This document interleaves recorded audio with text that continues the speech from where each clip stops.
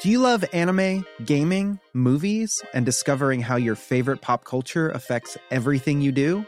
Then join us on Crunchyroll Presents The Anime Effect. I'm Nick Friedman. I'm Lee Alec Murray. And I'm Leah President. Every week you can listen in while we break down the latest pop culture news and dish on what new releases we can't get enough of. Whether you love movies, I'm going to tell you all about the hopeful 4K re-release of Tron Legacy that happens. I'm right there with you. Or music. The music in this show is absolutely incredible. Or anime. And under this mask is another mask. You can discover your new favorites right here on The Anime Effect. Listen every Friday wherever you get your podcast and watch full video episodes on Crunchyroll or on the Crunchyroll YouTube channel.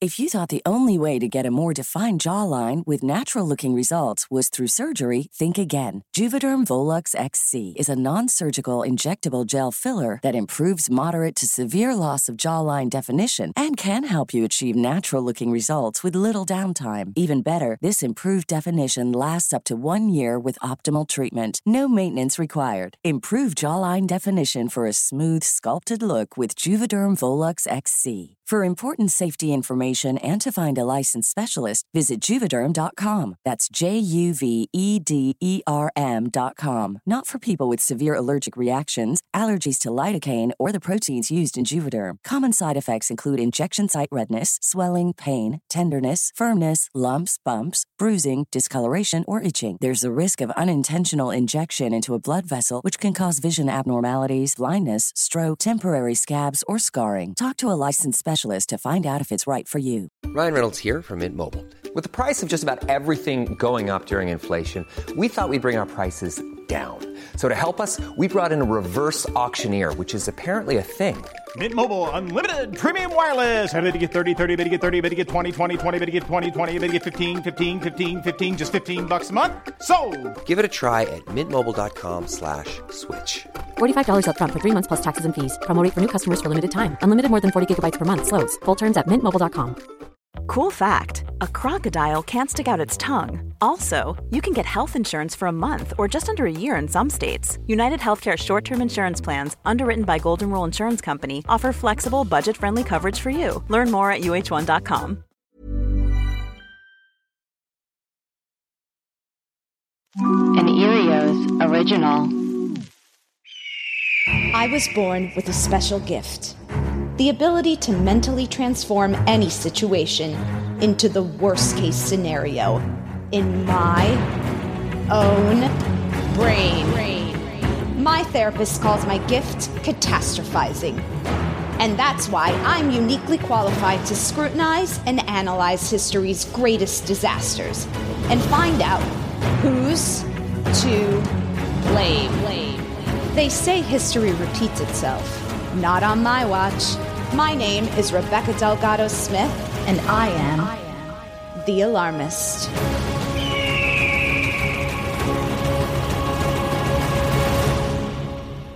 Hey everyone, thanks for tuning into The Alarmist, a comedy podcast where we talk about history's greatest tragedies and figure out who's to blame.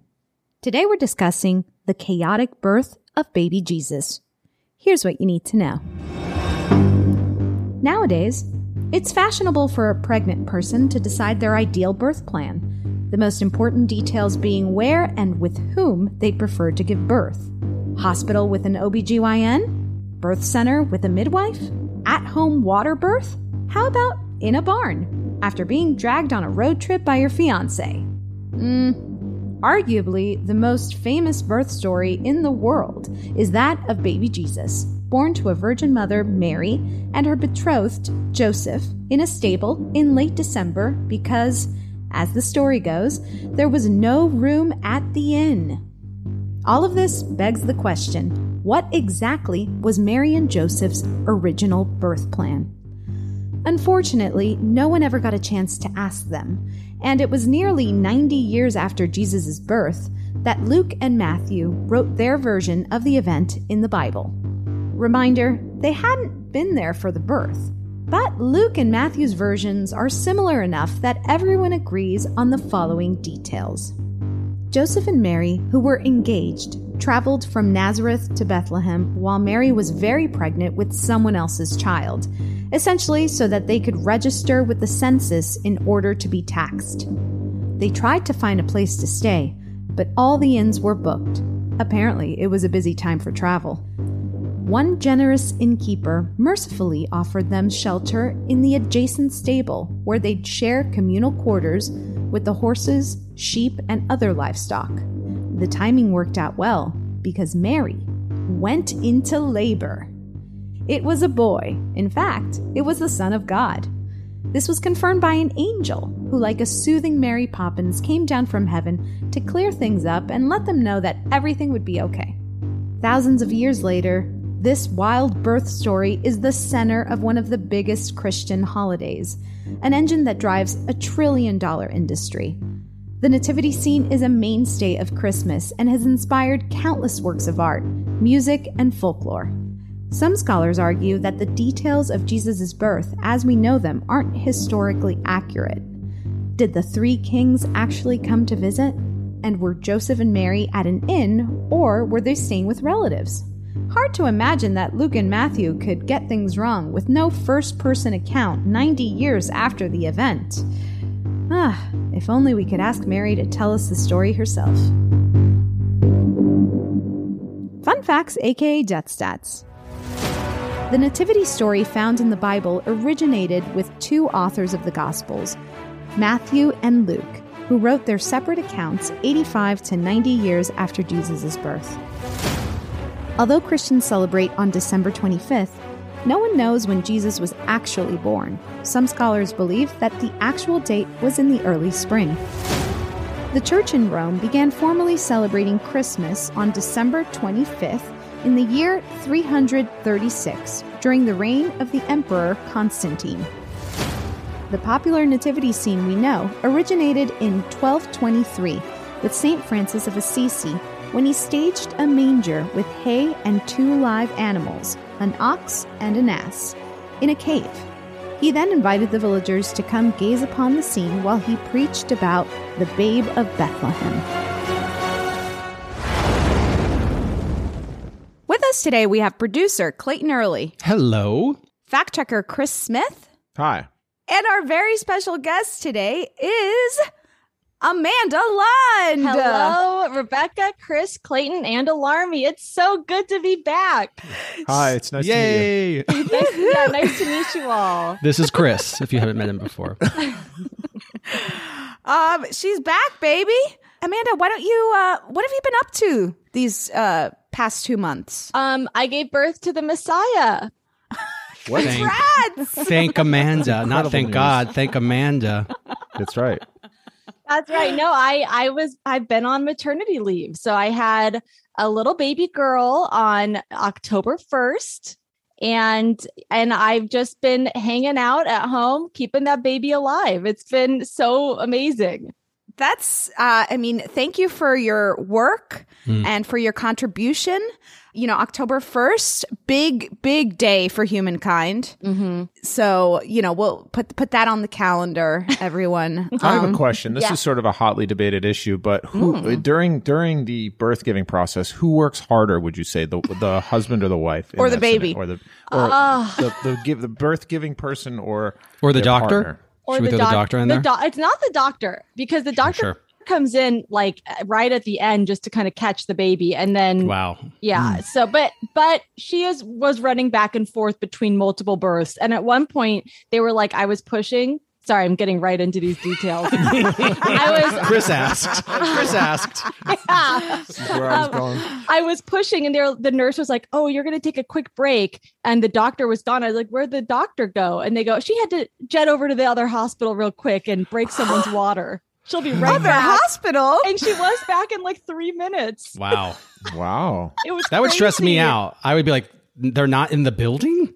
They weren't even. They weren't in the building. She had gotten into a car. I wonder if she thought she could get away with it. She's like, Shh, I'll be right back. Maybe don't tell her.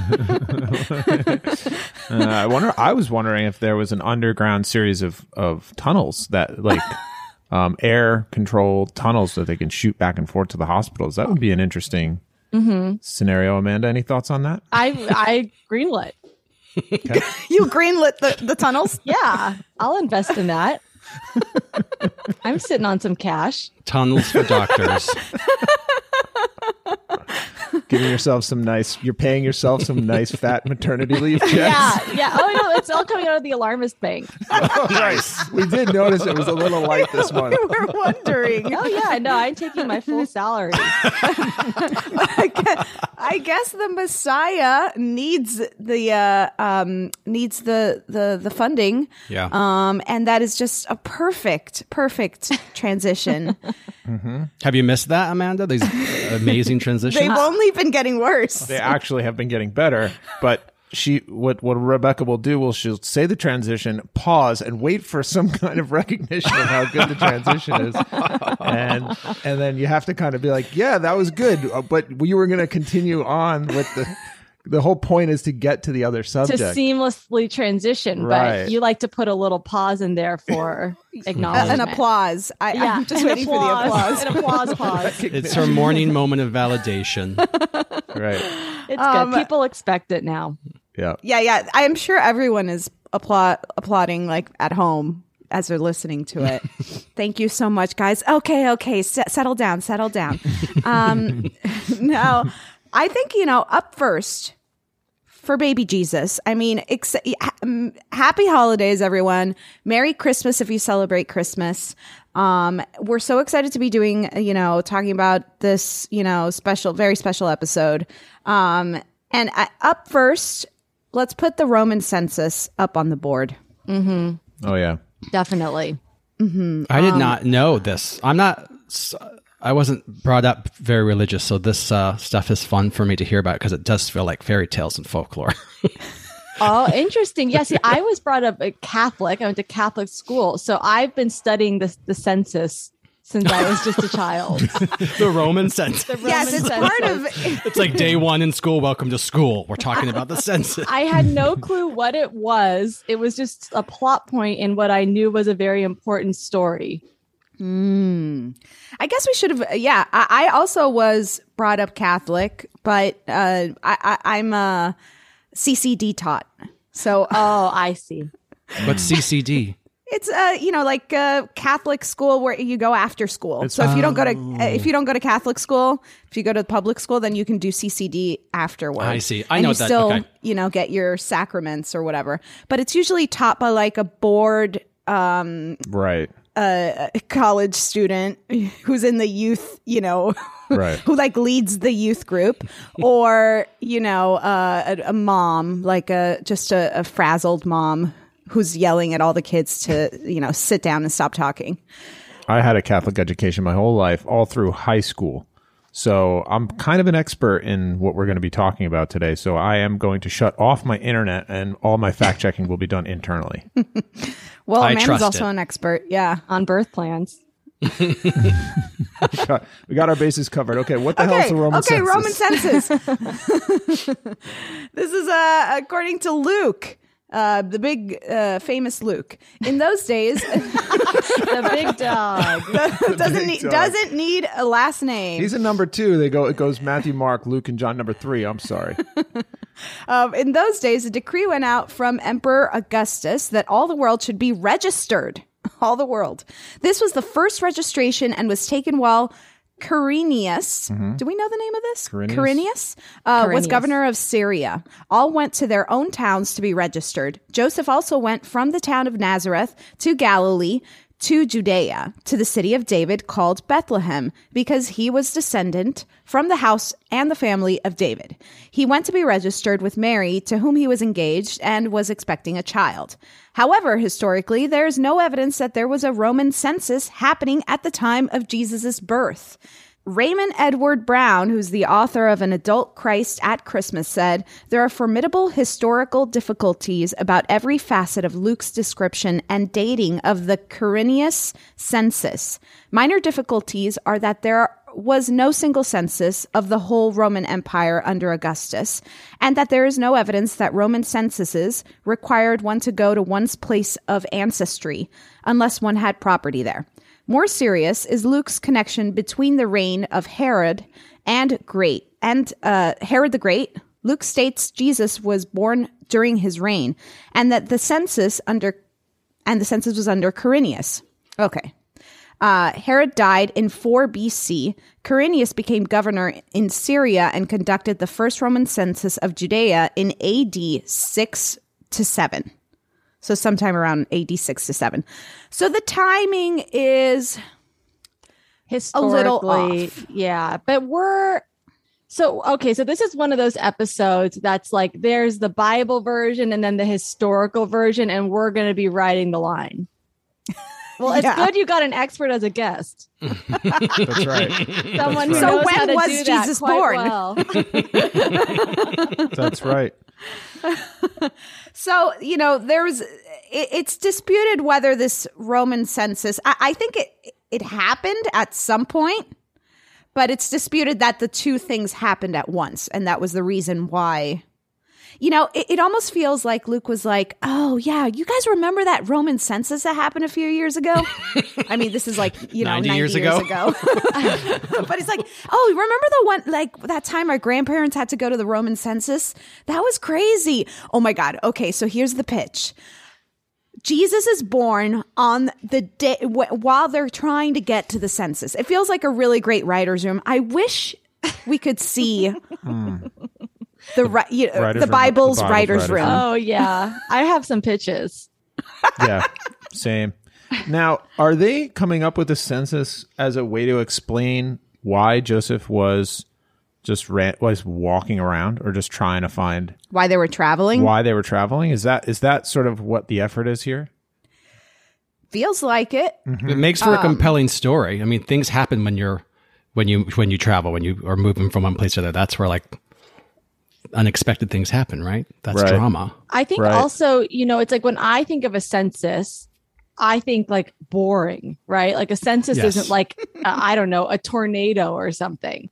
However, totally different thing. Yeah. Yeah. I realize now as an adult that the census is actually super important. And back in Jesus's time, I'm sure it was like the biggest event of their lifetime was the census, where it's like you have to leave and go to where you were born, and everyone had to do it. And it was just crazy. So I think back then the census would have been like this big dramatic event and like a really cool plot point in this story.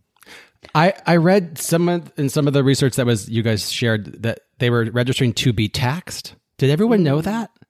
Because like to me, it's like I'm surprised that people were like, yeah, let's go get registered so we can get taxed. I wouldn't be shocked if more people were avoiding it. Well, it's probably like either that or you get, I don't know, whipped or something. Truth.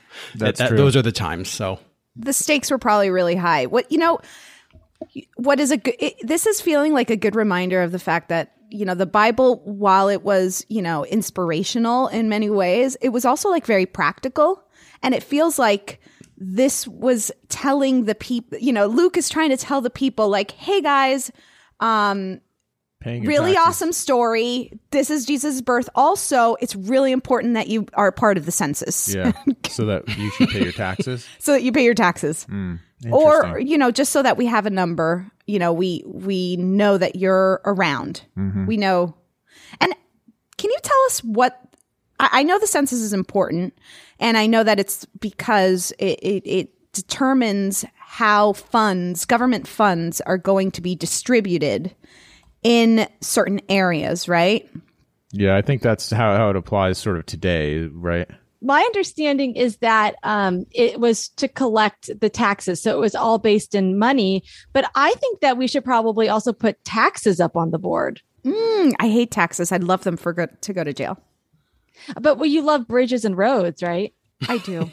Especially functioning, really well-maintained functioning bridges and roads. Yes, exactly.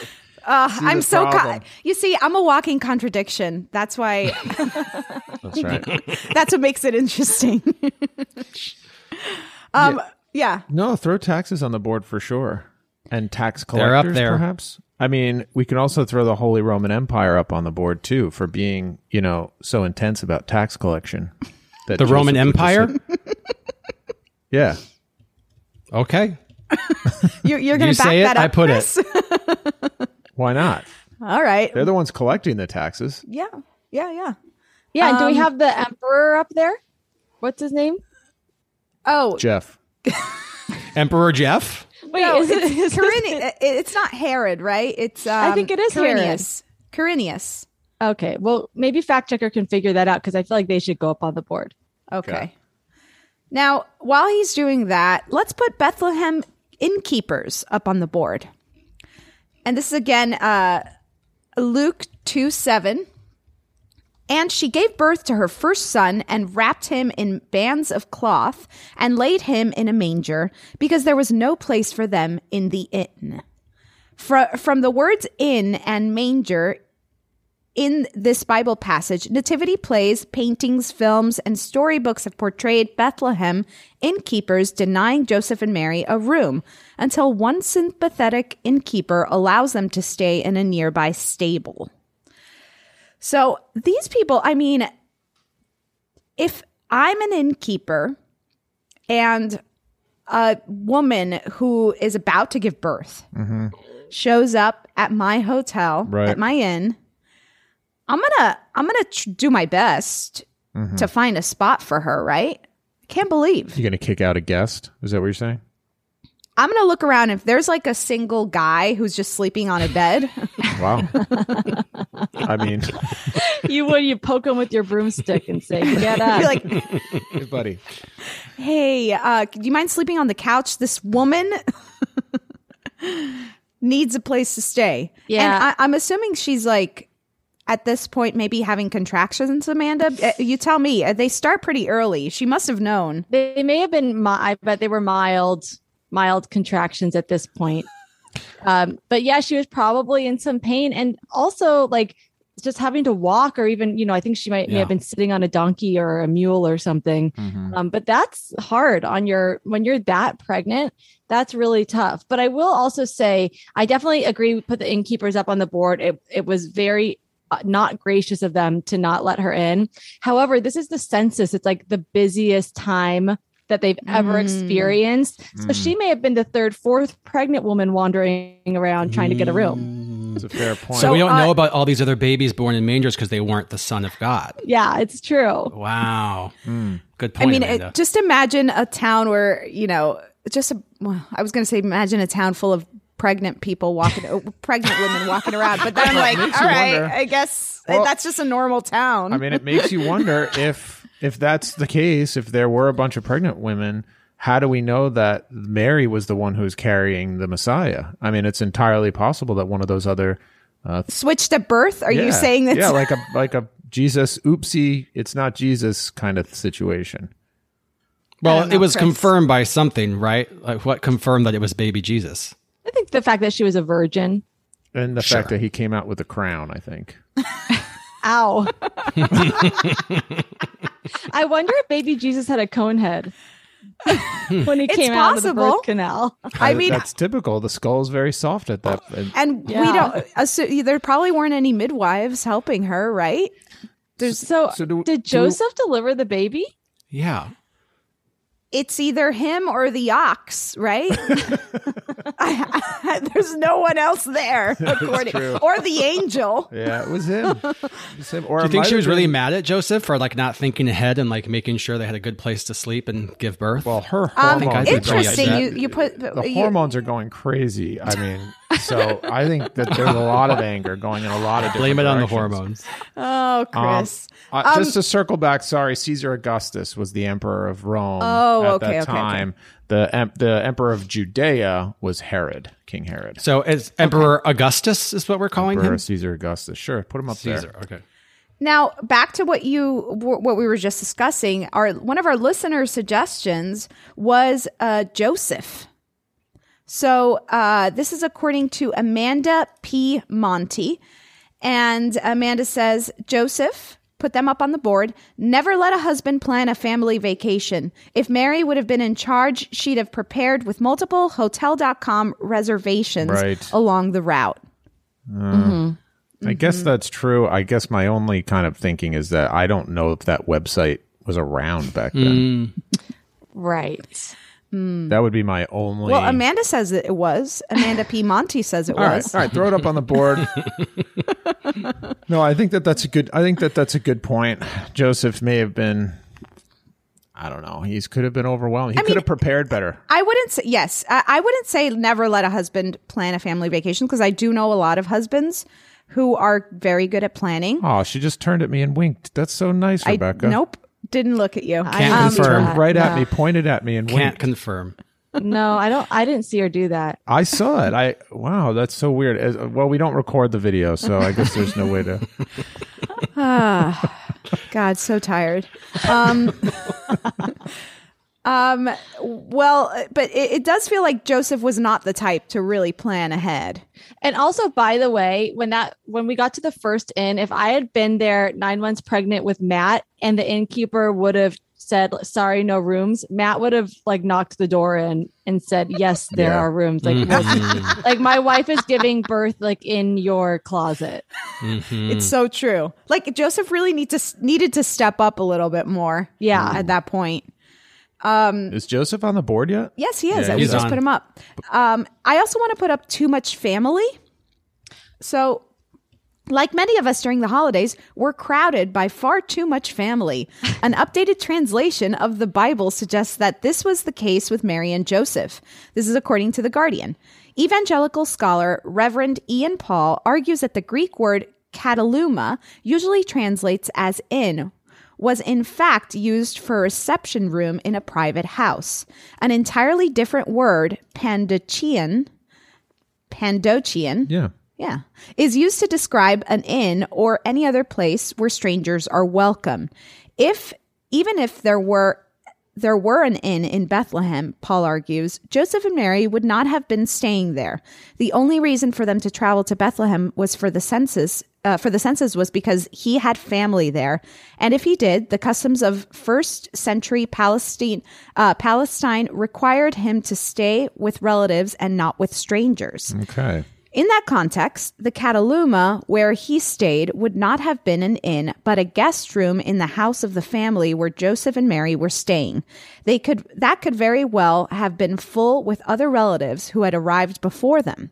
The actual design of Palestinian homes, even to the present day, makes sense of the whole story, Paul writes. Most families would live in a single-room house with a lower compartment for animals to be brought in at night, and either a room at the back for visitors or space on the roof.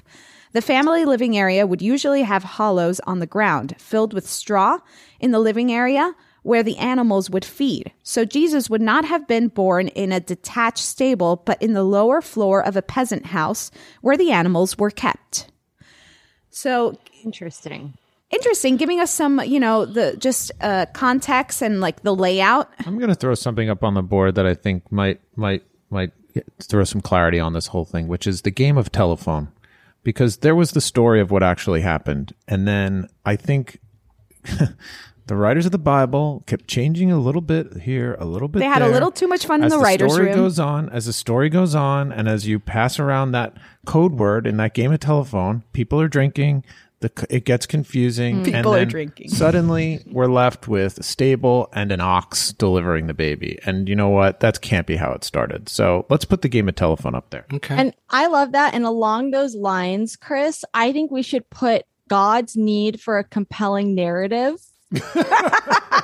on the board, because God predetermined all of this, right? He said, where do I want my son to be born? I know, Bethlehem. It's a charming little town. It's the perfect place. And he was like, but I want Mary and Joseph to have the baby. So I need to get, how do I get them to Bethlehem? So this is all God. And he's also I want it to be crowded because I want this great rags to riches story of the Messiah being born in a stable, because he's going to be, that just informs the whole narrative of his life. So I think we should put, God's need for a compelling story. Yeah, a compelling story. I love that. So God is the head writer in the writer's room in this? Absolutely. He's the showrunner. So, yeah. So, you know what? I have another suggestion that is a cousin to that suggestion, which gave me an idea, which is, well, let's say that God's narrative was messy and he's okay with that.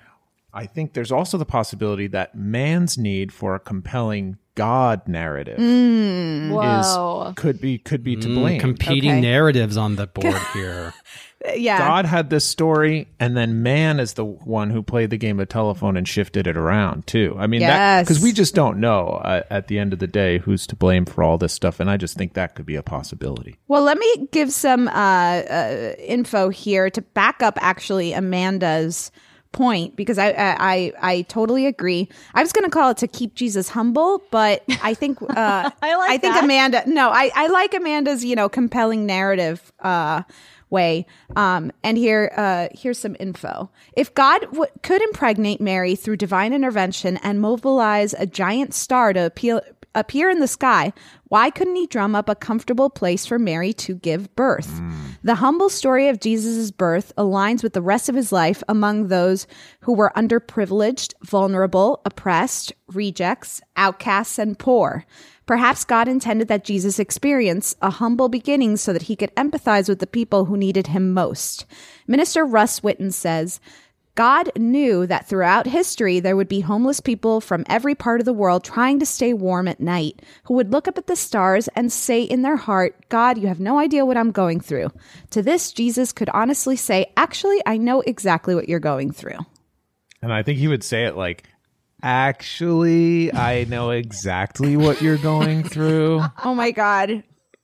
I want to see that movie where Chris plays Jesus. I play God.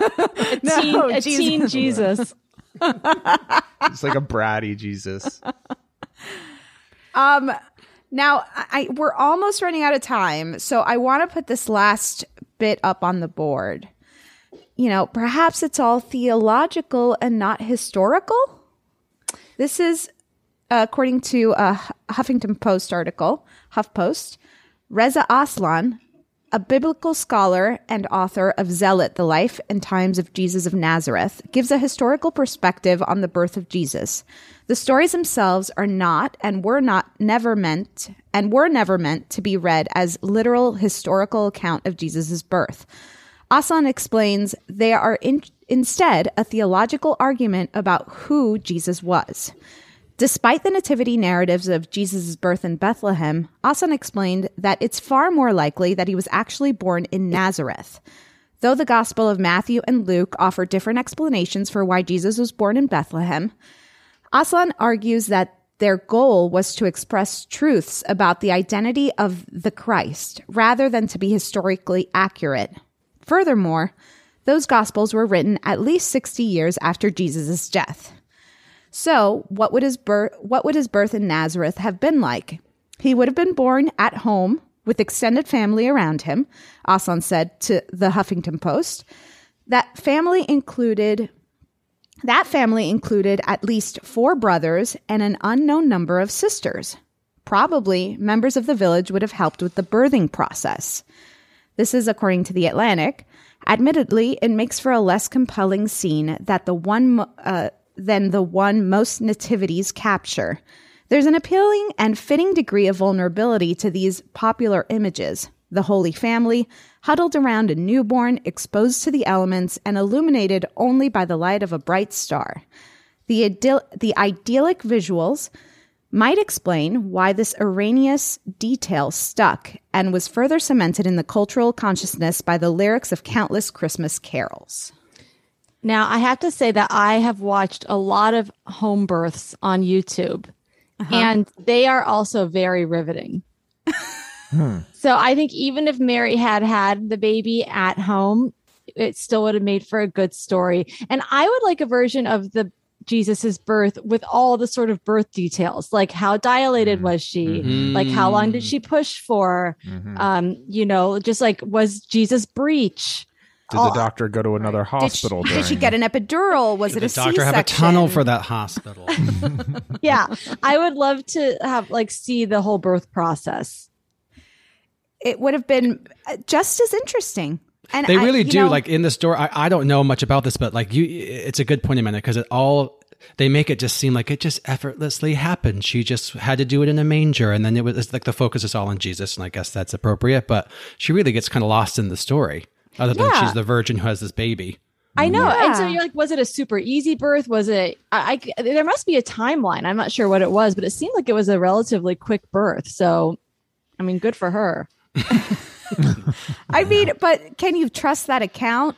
It's written by, men, a bunch of guys later. 60 to 90 years later. No. And it does feel like it does take away, it really feeds into this narrative that was then, that continued for 2,000 years later, right? Mm-hmm. Where it's like, don't talk, women give birth in like a private, cave, like a little closed off room, right. And then just bring out the child and hand it over to the father. And here it is. Don't look behind the closed door. Yeah, I know. And I wonder if Mary had a full face of makeup on. Like a clown? No, Chris. Like for her Instagram photo after she gives birth. No, not like a mom. She waited a few weeks before she posted, I think. Yeah. I think it would have been cool if Mary was a mime and she mimed the whole damn thing. Okay. That's theological for you. Glad you have me on this podcast. But perhaps that's like patriarchy a little bit. Toss the patriarchy on this. Yeah, put it up. There's always room on this board for the patriarchy. Because honestly, it's like, oh, look at this fun story. Like he was born in a manger, but I'm sure she had PTSD from that. Sounds like a pretty traumatic situation to be in. Totally. And thank God that it went well, because if she had had some complications, what was she going to do? She probably would have died. Yeah. We gotta move on, but I just want to ask, what happened? What comes of Mary after all this? After Jesus is born, did we talk about her much? Oh, yeah. Yeah, she's around. She's around. She's the mom. But like, are there other things, or is she just like known to be Jesus's mom? Sort of like everybody loves Raymond. Like she lives next door to him, and she comes over and bugs him. Wow, that's good. That's good for Mary. She's kind of annoying but lovable. It's great. No, she plays it. She's got a big part in Jesus's story. Yeah, she's around. She's there for the crucifixion, right? That's she's horrible. there from beginning to end, honestly. Okay. Like a good mom. But no more virgin births. I think this was the only virgin birth. They don't talk about the brothers that she had either before or after. Dan Brown does in that compelling story, The Da Vinci Code. That's right. Is that really? Yeah. Yeah, he talks about how Jesus had a lineage, like he had brothers and sisters. That's right. And he had I thought it was, this might be a spoiler, but that he had children. He might have had kids too. He was his partner was Mary Magdalene. Oh, she would have been his wife. Right, his wife. I got to go on Ancestry.com and just see if there's any connection there with me. Or just download that movie. It's a great movie, and you can kind of. It's a good book, actually. It's a great book to like read on an airplane. Oh yeah, I've read it, and I've seen the movie too. Oh. Okay, that's unless we have anything else to put up on the board, maybe Dan Brown. Maybe we can just take a little break and then start knocking things off the board. As a person with a very deep voice, I'm hired all the time for advertising campaigns. But a deep voice doesn't sell B2B, and advertising on the wrong platform doesn't sell B2B either. That's why if you're a B2B marketer, you should use LinkedIn ads. LinkedIn has the targeting capabilities to help you reach the world's largest professional audience. That's right, over 70 million decision makers all in one place. All the big wigs, then medium wigs, also small wigs who are on the path to becoming big wigs. Okay, that's enough about wigs. LinkedIn ads allows you to focus on getting your B2B message to the right people. So, does that mean you should use ads on LinkedIn instead of hiring me, the man with the deepest voice in the world? Yes. Yes, it does. Get started today and see why LinkedIn is the place to be to be. We'll even give you a $100 credit on your next campaign. Go to linkedin.com/results to claim your credit. That's linkedin.com/results. Terms and conditions apply.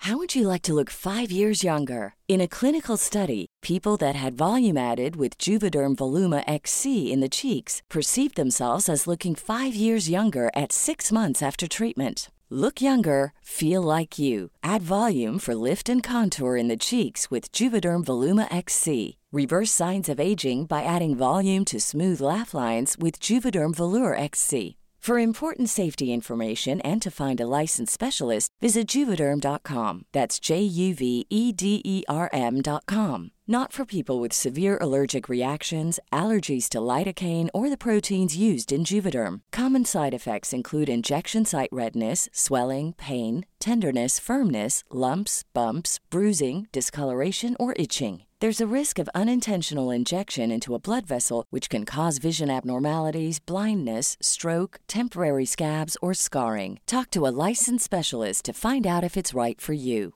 Hey, I'm Ryan Reynolds. Recently, I asked Mint Mobile's legal team if big wireless companies are allowed to raise prices due to inflation. They said yes. And then when I asked if raising prices technically violates those onerous 2-year contracts, they said, "What the f*** are you talking about, you insane Hollywood ass?" So to recap, we're cutting the price of Mint Unlimited from $30 a month to just $15 a month. Give it a try at mintmobile.com/switch. $45 up front for 3 months plus taxes and fees. Promo rate for new customers for limited time. Unlimited more than 40 gigabytes per month. Slows full terms at mintmobile.com. Quality sleep is essential for boosting energy, recovery, and well-being. So take your sleep to the next level with Sleep Number. With a Sleep Number smart bed, you can individualize your comfort level and enjoy a better sleep night after night. J.D. Power ranks Sleep Number number 1 in customer satisfaction with mattresses purchased in-store. And now the Queen Sleep Number C4 smart bed is only $1,599, a saving of $300, only for a limited time. For J.D. Power 2023 award information, visit jdpower.com/awards. Only at Sleep Number stores or sleepnumber.com. Okay. Who's to blame for, I guess, the baby Jesus's messy birth plan? Chaotic, maybe? Who's to blame for this chaotic birth of Jesus? Is it the Roman census, taxes, Roman Empire, Roman Emperor Caesar Augustus, Bethlehem innkeepers, Joseph, too much family, the game of telephone, God's need for a compelling narrative, man's need for a compelling God narrative, theological versus historical, or the patriarchy? Sorry, Clayton, but can I add something? Yes. I know I'm putting myself in your producer's shoes, eyeing the clock, and I'm like tensing up. She's sweating. I just want to quickly add lack of birth plan, just to put on the board so we can, when we get to it, we can discuss. That's a good point, Amanda. Lack of a plan. Yeah. And that's an alarmist favorite. And especially with birth giving, you gotta have a plan. Birth plans are very in vogue right now, but they're not always necessary. But you should sort of know maybe location. Location. Real estate and offspring. Yeah. Where do you want to plop them out first? Busy street. You want it to have a nice curb appeal. Back of a taxi. Wherever you give birth, you own the land underneath where you give birth. So it's really That's true. That's a good important thing to remember. I own Glendale Adventist. Nice. Good choice.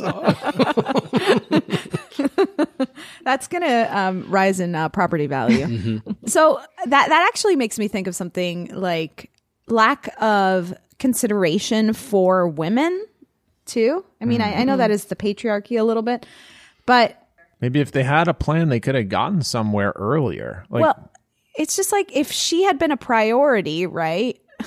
Oh, yeah. If Joseph was pregnant, he'd be in like the best, like right. a comfy They would have left 2 days bed. earlier.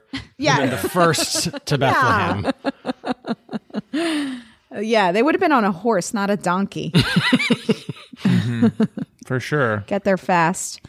So what are we going to take off this list first? It feels really hard. I think we could take Joseph off. Okay. Because I don't know. I mean, he's obviously he was older than Mary. I mean, how old was Mary? Like teens, right? Teens. Yeah. Really? Wow. I did not know that. It's so fun that Clayton doesn't know anything about this. Yeah, right. Chris, could you find out how old Joseph was?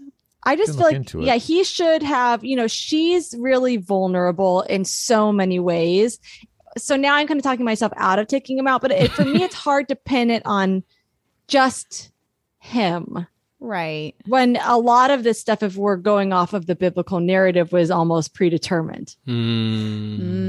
Also, historically, he seems like a nice guy. Yeah. Right? I'm seeing that they were actually both teenagers. Okay. I thought he was older, but she was 15. He was saying 18 or 20 or something. Wow. Okay. I mean, that's Google. I don't know. So maybe they were just like teenagers who just didn't know what the heck they were doing. Yeah. And he did successfully deliver the baby, we assume. So you got to give him props. Yeah. Yeah, that's true. He's sort of like in the column of did a good job, did a bad job. He kind of balances out at the end. I also think that we can take the game of telephone off and perhaps too much family. Do we think that was, what really? Again, it's all kind of speculation, I guess. It's hard to We're like, tell fact from fiction here. You can't really argue with God and his narrative, right? It's like really questioning. I think you're right. I think we got to go with with the Bible narrative just for funsies. Yeah. And because also it's so rotten if her family turned her away or Joseph's family. Like that is almost more unbelievable to me than them giving birth in a which a manger, by the way, is like a trough, like a pig trough. Mm-hmm. Oh, did we all know that? I guess I didn't really realize. I always thought the manger was the barn, but I think that a manger is actually a trough. Like Jesus was in a little pig trough. I mean, it goes back to the compelling narrative to keep him humble, right? He was on theme. Jesus is always it's a on trough. theme. No, Matt misread. It's like a trough. Yeah. So is she laying in the trough when she, or did she put him in the manger? She's laying on the ground. Well, when you see the nativity scene, often Jesus is in like a little wooden trough. Right. With hay. Right. So maybe it just kind of like that's what Joseph used to catch the baby. To catch it. Yeah. Baby's first crib. Joseph's first catcher's mitt. Okay, I love that. There's some folding in to do around the census, taxes, Roman Empire. Like we could fold all of that into the emperor or fold it all into the census. Yeah. I think so. I was going to fold it into the census, I think. So we'll keep the Roman census up there. I guess when it comes to theological versus historical, we kind of have to take that off the list because we're going to go with the theological version. Right? But I guess it was an opportunity to discuss perhaps the historical inaccuracies of the Bible. Very interesting. Yeah. Very interesting. I'm keying in on these innkeepers. Same. And I'm also keying in on God. I just thank you for adopting keying in, which is not a phrase, but just something I said for the first time ever. Is it not? It sounds really good. I might use it forever. Has anyone ever heard that before? It just How popped else out do of you my get mouth. into your house? You key into your house. Yeah. That's true. Maybe it is a phrase. Okay. It might be a phrase. I'm keying in. I'm keying into God and also the patriarchy for the lack of birth plan. Right? Because I don't think that Mary at this point in history couldn't be like, hey guys, I just gather around. Here's my birth plan. This is what I want playing in the background. Was that Joseph's duty to come up with the birth plan at the time? It would have been, the thing is, it's like a birth plan is supposed, I think we should put something like, the birth plan kind of goes into like a lack of, empowerment, like medical empowerment for women. It's like something like that where they don't have sort of any advocacy or something. Yeah, I mean, and just look at the whole story of Mary's life. She really had a lack of empowerment in her own medical decisions. Just starting out from her being impregnated. Yeah, virgin. I mean, she did consent. They did give her a choice. That's true. But her whole story is like it all kind of just happened to her, right? She doesn't have a lot of empowerment in her story. Well, that's the storytelling. Well, yeah. Right? We will never know because we weren't there. Should we have put Luke and Matthew up on the board? She flagged down the angel Gabriel, who she saw flying around one time, and she's just like, hey. What are you doing? What's up? Can you impregnate me with Jesus? Hey, I'm bored. You got anything good happening? Yeah. I feel like I want to leave a mark on this world. Do something to me. Exactly. Yeah, no, I doubt that's the virgin birth was her idea. Highly doubt it. I'm 15. You know what I feel like doing? Birth without the sex. Yeah. Hard birth. Put me out in the middle of nowhere and just what's the riskiest birth plan you guys got? In defense of, or in the opposite of defense of birth plans, I had heard, nowadays people come into hospitals with like these, or we're at birthing centers, wherever they're giving birth, with these really lengthy birth plans. And I was kind of advised, like, go in with an open mind, with zero expectations, because otherwise, this is what someone told me, that once a woman comes in with a birth plan that's really specific, the nurses go, hey, prep for a C-section. Because if you're that driven to have your birth go one way, oftentimes it can kind of backfire and you might like shut down and it might not go as well for you. So because it's not happening the way that you envisioned it. That's exactly right. Yeah. Wow. And so maybe it would have been worse if they had more of a plan. And then she finds out she has to give birth in a manger. Mary stresses out, and then it may not have gone as well. That's a really good point. And honestly, it did go well. Yeah. So she was open-minded and relaxed. So we could maybe we take off lack of birth plan. Okay. Okay. Now, what we have up on the board is the Roman census, Bethlehem innkeepers, God's need for a compelling narrative, man's need for a compelling narrative, patriarchy, lack of medical empowerment. Now, this is going to be controversial, but I do think we can take God off of the board. And for me, it's more man's need for a compelling God narrative. Okay. And then you were asking if we should have put the apostles up on the board. I think they kind of go into that, right? Yes, exactly. Because it's written by them. So I think that, and I would actually make a case to just throw out this. I feel like we need to sort of come down on one side of what the story is. And we sort of earlier were talking about, let's just go with the Bible theological version. So if we're taking that at face value, I think, it's less to do with who wrote it. Let's just take it at face value for what it is. So maybe we should kick out man's need for a compelling God narrative. Oh, I too. see what you mean.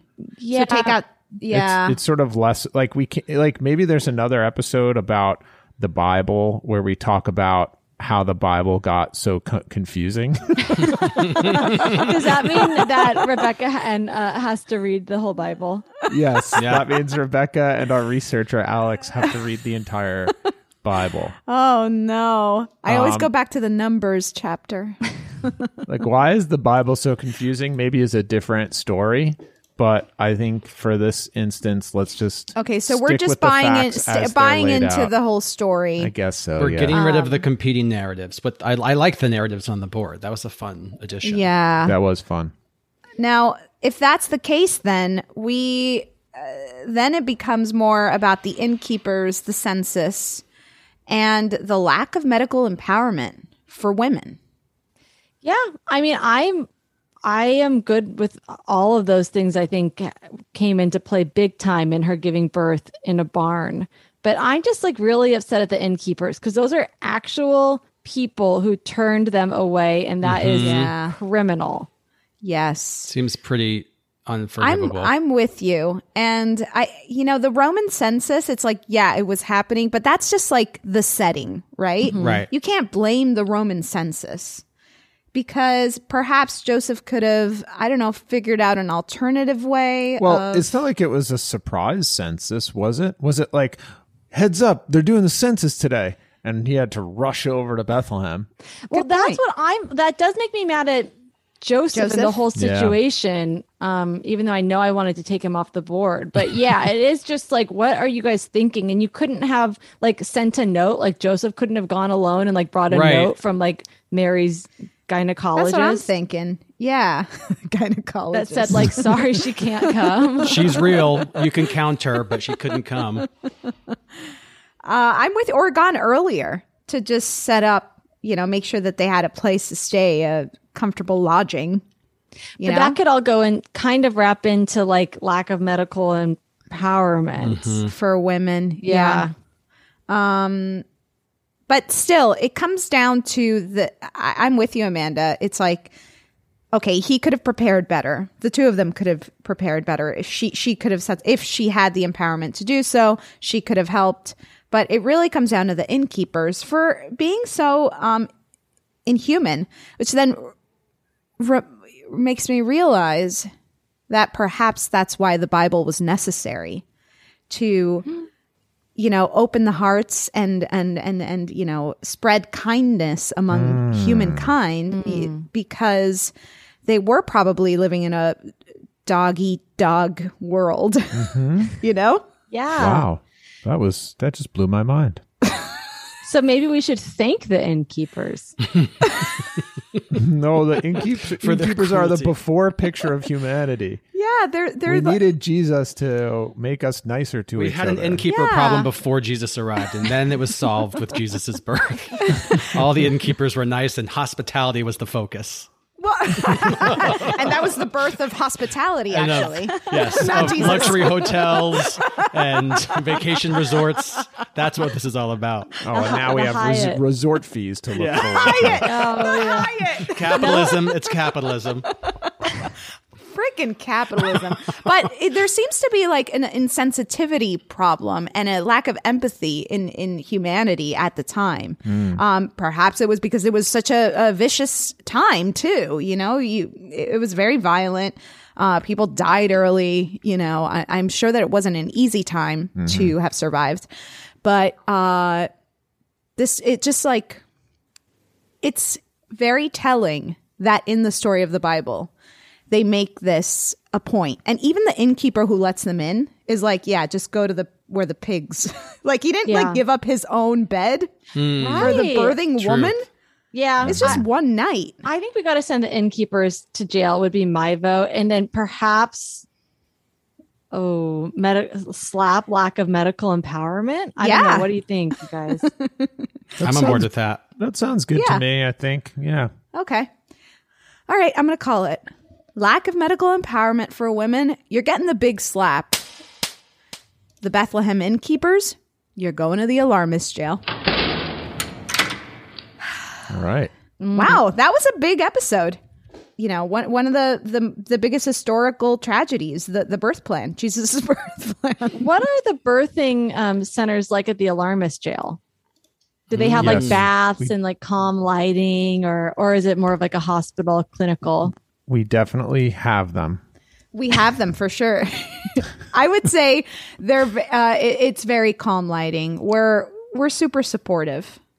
That's nice. It's more of it's not hospital like where, it's not sanitized. I mean, who's giving birth? That's good. You don't want it sanitized. Well, yeah. Well, Marianne Cotton is probably going to give birth. There's a few people in the alarm. Oh God! Keep her away from that baby, though. It's like you want your birthing centers to be like a seasoned cast iron pan. Like you don't ever clean them. No. I was just saying it's not the flavors of the sanitize is the wrong word. You mean like clinical? Like it's not overhead lighting. Yes, it's warm and there's like yoga balls. Yeah. I birthed on my yoga ball. You actually birthed on the yoga ball? Well, no. By that point, they had rolled me into bed, but I was leading up. You bounced into the bed and you did some. Yeah, I did a big bounce and I dismounted. I feel lighter, baby. Oh yeah, if only Mary had a yoga ball. Yeah, that would have really been comfortable. We had missed to the do it on a yoga bale ball of hay. Yeah, that's not cool. No. Not cool. Amanda, we love you, and we couldn't have done this episode without you because you literally are an expert in not just the Bible, but in birthing. Thank you so much for having me. It was so good to be back. I've missed you all. We miss you too. Now get back to feeding the Messiah and take care of that Messiah. That's right. And we will see you soon.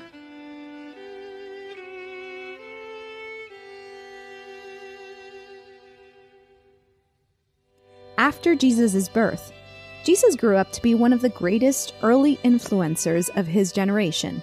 His status as an icon and martyr was sealed when he was crucified for the sins of mankind, then, according to sources, resurrected. Thus, the new religion of Christianity was born, and along with it, another major holiday, Easter. During his life, Jesus was said to have advocated for the poor and marginalized, groups that most Romans and Jewish elite did not hold in any regard. His life and work have been studied endlessly by scholars, historians, and Christians. While there are many unverifiable facts, there are two hard facts which we know to be true. One, that Jesus was Jewish and led a popular Jewish movement in Palestine, and two, that he was crucified by the Romans. Much like his birth, every account of his life was written by someone who never actually knew him.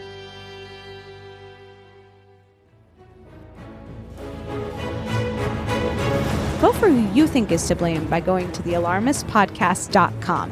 Follow us at The Alarmist The on Twitter, at The Alarmist Podcast on Instagram, or email us at thealarmistpodcast@gmail.com. Tune in next week. We'll be discussing Mariah Carey's disastrous 2016 New Year's Eve performance.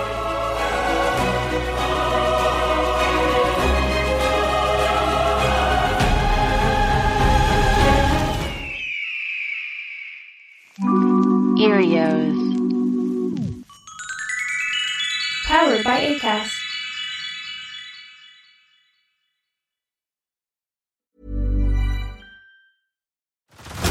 Head over to Hulu this March, where our new shows and movies will keep you streaming all month long. Catch the acclaimed movie All of Us Strangers, starring Paul Mescal and Andrew Scott. Stream the new Hulu original limited series We Were the Lucky Ones with Joey King and Logan Lerman. And don't forget about Grey's Anatomy. Every Grey's episode ever is now streaming on Hulu. So, what are you waiting for? Go stream something new on Hulu.